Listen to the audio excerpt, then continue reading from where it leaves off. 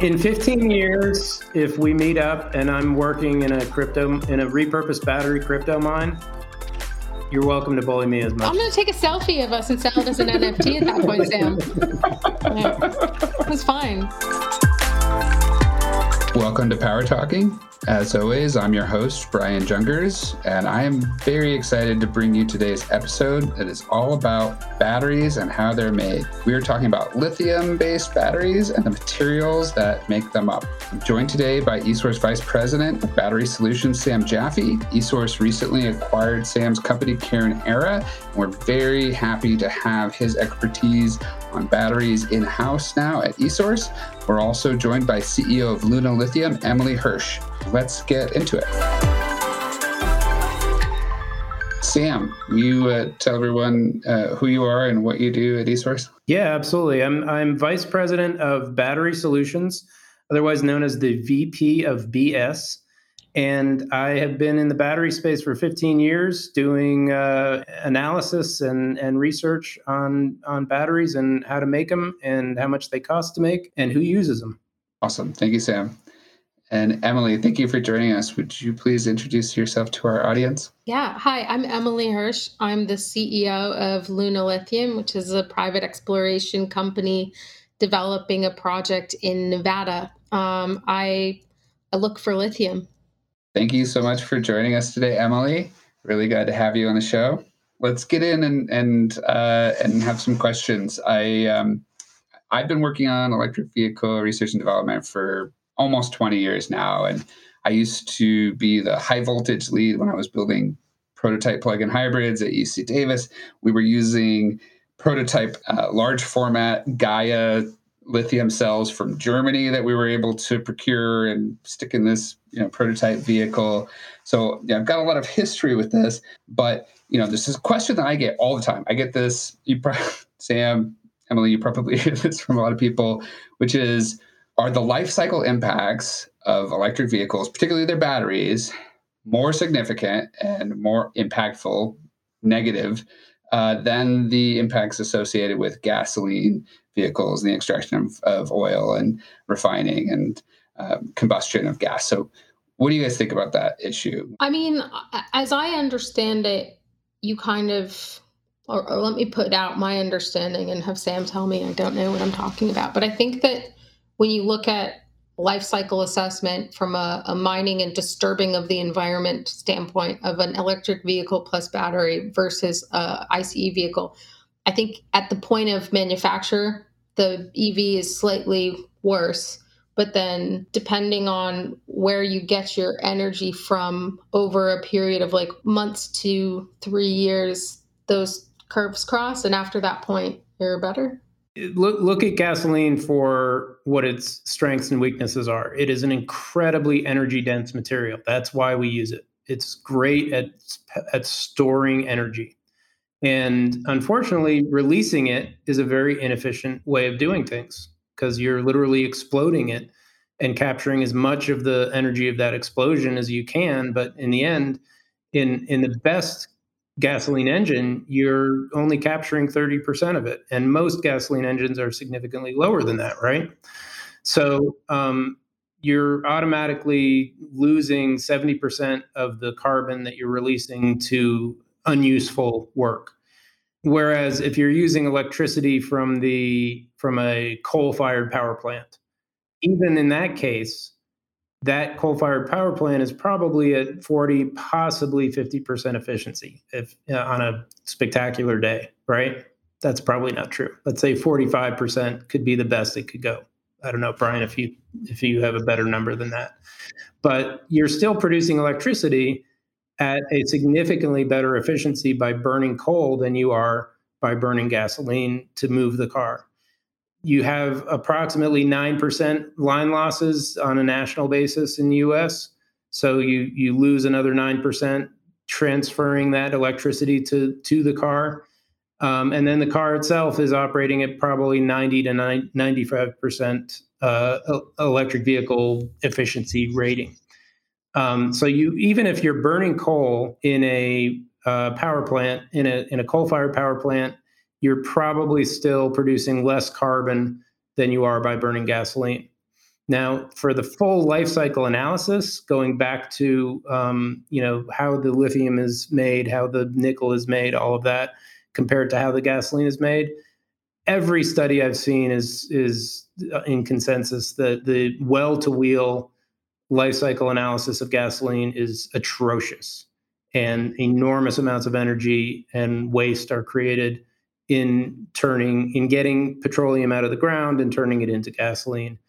And that every other mining exercise is comparatively advantageous in that regard. So let's take a step back a second. You mentioned earlier geothermal projects. I think probably a lot of the people listening here do not really necessarily know what that means, what those projects are, how they're different from other types of lithium extraction. Could you just step us through what are the types of projects that are out there in the wild? What are the most common? What are the best that are out there? I just kind of describe that to us. Yeah. So when you look at lithium as an element, right? The thing that makes lithium work so well in batteries is that it's the lightest and least dense metal, and that it's highly reactive. It just loves to do chemical reactions because of its sort of 2 electrons that fill up its shell, and then that third electron that's all alone, universes apart from the nucleus. So lithium always occurs chemically combined in nature, or lithium metal never occurs in nature. You always have to find lithium either chemically combined or dissolved in a brine. You have sort of 3 categories of lithium-bearing raw materials. You've got hard rock, spodumene, or other pegmatite-hosted crystals. You've got sediment, which are your clays, your clay stones. You're going to throw the Serbia, Rio Tinto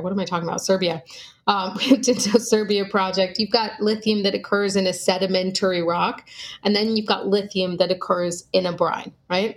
So currently, all commercial production comes from either spodumene, hard rock, which is what you're seeing come out of Australia, where you basically have to dig a hole, smash up some rocks, make a concentrate, which is little pebbles, put them in a box, mail it to China, where they turn it into lithium hydroxide and lithium carbonate.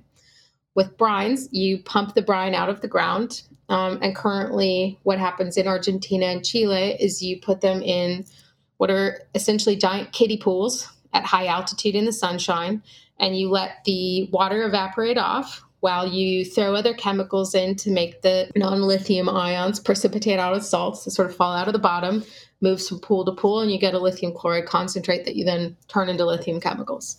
So we've got 3 big categories: pegmatite-hosted hard rock, sediment type, brines. Within your brine category, you can then have sort of 3 other very general distinctions. You've got, call them conventional brines, solar or salt flat hosted brines, like what you've got in Argentina, Chile, like Albemarle's deposit in Nevada. But then you've also got geothermal brines, which are brines that are deeper under the earth and at high temperatures that are usually associated with some kind of a geothermal energy project. And then you've got oil field brines. So that's kind of like what you've got in Arkansas, that Standard Lithium is working with in this Smackover formation, as well as companies like E3 Metals in Canada, which are brines that are oil field associated. The reason those distinctions are important is because when you're looking at what's going to be the best chemical process to make lithium, to essentially get the lithium out of this brine and turn it into other chemicals, because those brines have different characteristics or different qualities, they'll behave differently. So the best technology for one will probably not be the right technology for another. So they're distinctions that are interesting to understand, so that you can say, okay, well, this lithium brine in California might have a very high lithium content. It's also going to exhibit different characteristics that means you wouldn't want to use giant kiddie pools. They might not work. Or you might look at an oil field brine and say, oh, this is a lower lithium concentration. But if the brine's already coming out of the ground and flowing as part of, for example, in Arkansas, a bromine operation, it might be economically feasible to extract the lithium from it because you aren't having to pay the cost of pulling it out of the ground in the first place. As I'm thinking about this, and I might be way off base here, but when I got into energy in the first place, like 20 something years ago, I was doing a lot of hydrogen research. And one of the things they always said was hydrogen is the most abundant atom in the universe, but you never find it as just hydrogen, it's always locked up with something else. And it feels like lithium is kind of similar boat. It's fairly abundant, but it's locked up in all these other places. You don't find lithium metal by itself. You don't find it super concentrated. You have to kind of extract it in these various ways from the various sources where it exists. And I mean, maybe it's a stretch, but there's a lot of argument about, well, we should do hydrogen research. We should be investing in hydrogen as an alternative fuel, and the electric vehicle technology of the future versus battery electric. And I kind of picked my side. I worked more on plug-in hybrids and electric vehicles that are battery based. But what do you guys think about the hydrogen versus battery debate? Here's your important distinction, and then I don't know enough about this to have a strong opinion. Hydrogen's a fuel, lithium is not. Sam, do you want a hydrogen vehicle? No, I do not. It is a very inefficient way of getting around. But I will also say, Brian, that every hydrogen fuel cell researcher that I knew 10, 15 years ago is now a battery researcher. And that might be changing because there's suddenly a massive interest in hydrogen, a little bit of a renaissance going on. But within there, I would say 15 years ago when I entered this field, there were two camps and they hated each other. And now there's one camp comprised of the victors, the battery people from 15 years ago, and the prisoners of war, the hydrogen people that moved over to batteries. So it's the war is over. I've heard it said this way, or people I know who spend their lives researching these things say, electrify everything you can. Use hydrogen to make e-fuels for the stuff that you can't. So long distance airplanes should probably have a hydrogen derived fuel mix. Shipping, again, trucking. I think that trucking would be maybe on the fence, but for things that batteries just don't cut it, I think hydrogen-based fuel is a good source or a good solution to decarbonize those industries. Yep. I think that's a very reasonable outlook. Well, Emily, are there any other anecdotes or experiences you wanted to share about your time developing lithium projects, things that you think folks might need to know or should know you want to share? I do have one thing that is a sticking point with me. I am tired of ESG being lumped into one category. What does ESG stand for? Environmental, sustainable, and governance, right? And it's kind of the catch-all term that we use for stuff that's green stuff, right? And it's everyone has their, I had a real person tell me I needed to add more ESG to my pitch deck, and they were like, you should say you're doing this, and I'm like, but I'm not doing this. And they're like, well, it doesn't really matter. I'm like, it does matter. Don't tell me to be more ESG. I'm as ESG as I possibly can be and honest about it when I can. On a human level, it irks me that environmental and sustainable, those are science words. We can measure that. That's an LCA. We should require that companies publish an LCA. Governance is sort of our catch-all term for how are we treating Indigenous people and communities that may be impacted by our activities. And that does not belong in the same category because that is not something you can measure. That is not something that you can get a certificate that says you're doing a good job. And I do not think it is fair to impacted stakeholders to put them in that category. This is my TED Talk. I love it. It makes a lot of sense. And I think we're just at this point where there's so much focus on how do we actually do right by disadvantaged communities and historically highly impacted environmental justice communities. And then there's this awareness, this collective awareness that we all now have that we need to do something and we need to care and do more. But I think there's still a huge gap in actually doing it and knowing how to do it. And so we're kind of still figuring that out, but that is a really great point. Thank you. And I would love to hear Sam's take on next generation batteries. They still need lithium, that's for sure. What are we doing? What is your take on sort of solid state or getting lithium metal into the anode? What happens to the cathode? What our timelines are there? Still 10 years out, in my opinion. Still, it's going to take a long time to turn those into mass production batteries and make them affordable and make them work really well, especially for cars. Cars are a very, very challenging application for batteries. We're now getting high silicon content batteries that are coming in this year and next. So that really is happening now. And the lithium metal anode batteries are very close too. But going from that to mass production for automotive is it took us 30, 40 years to go from the first Sony produced batteries to lithium ion cells that really worked really well in cars. And there's still a long way to go for the lithium metal anode batteries too. Yeah. So we're kind of out of time, but because I have you both here, I want your opinion very quickly on second use battery applications, taking batteries out of like an electric vehicle and then putting them in a stationary application. Do you think it's a good idea, bad idea? What would it take to make that actually fly as a concept? What do you think? It's a wonderful idea that really satisfies the human need to reuse things and not waste things.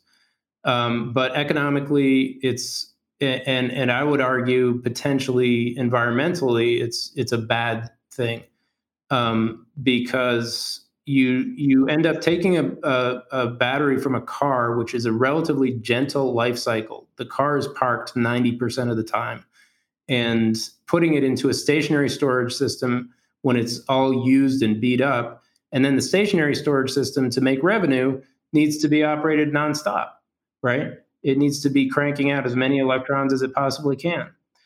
And, putting it into a much more challenging duty cycle when it's already damaged, already unhealthy. Whereas if it's not really that unhealthy, it should stay in the car. Keep it in the damn car. That's where its greatest value is.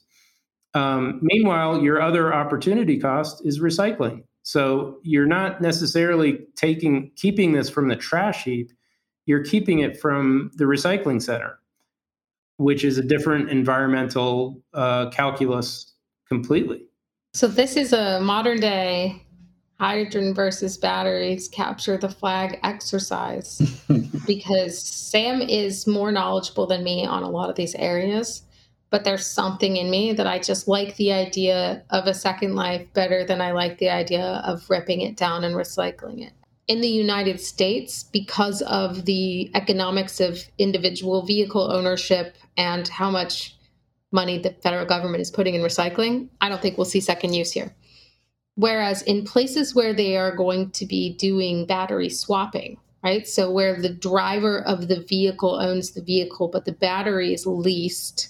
So it's like a service, and you have, these battery swapping stations that are going to have a number of batteries that they cycle through. I think that if the batteries aren't owned by individuals to begin with, the case for using them as I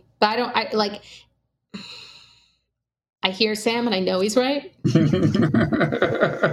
But I think that there's an assumption baked into Sam's thinking of the individual ownership of the battery, and that the battery is not used for X period of time, and that it's going to be challenging to get them into the hands of a second life user, and that second life user is going to have to deliver the most electrons possible in this and this. I hear that.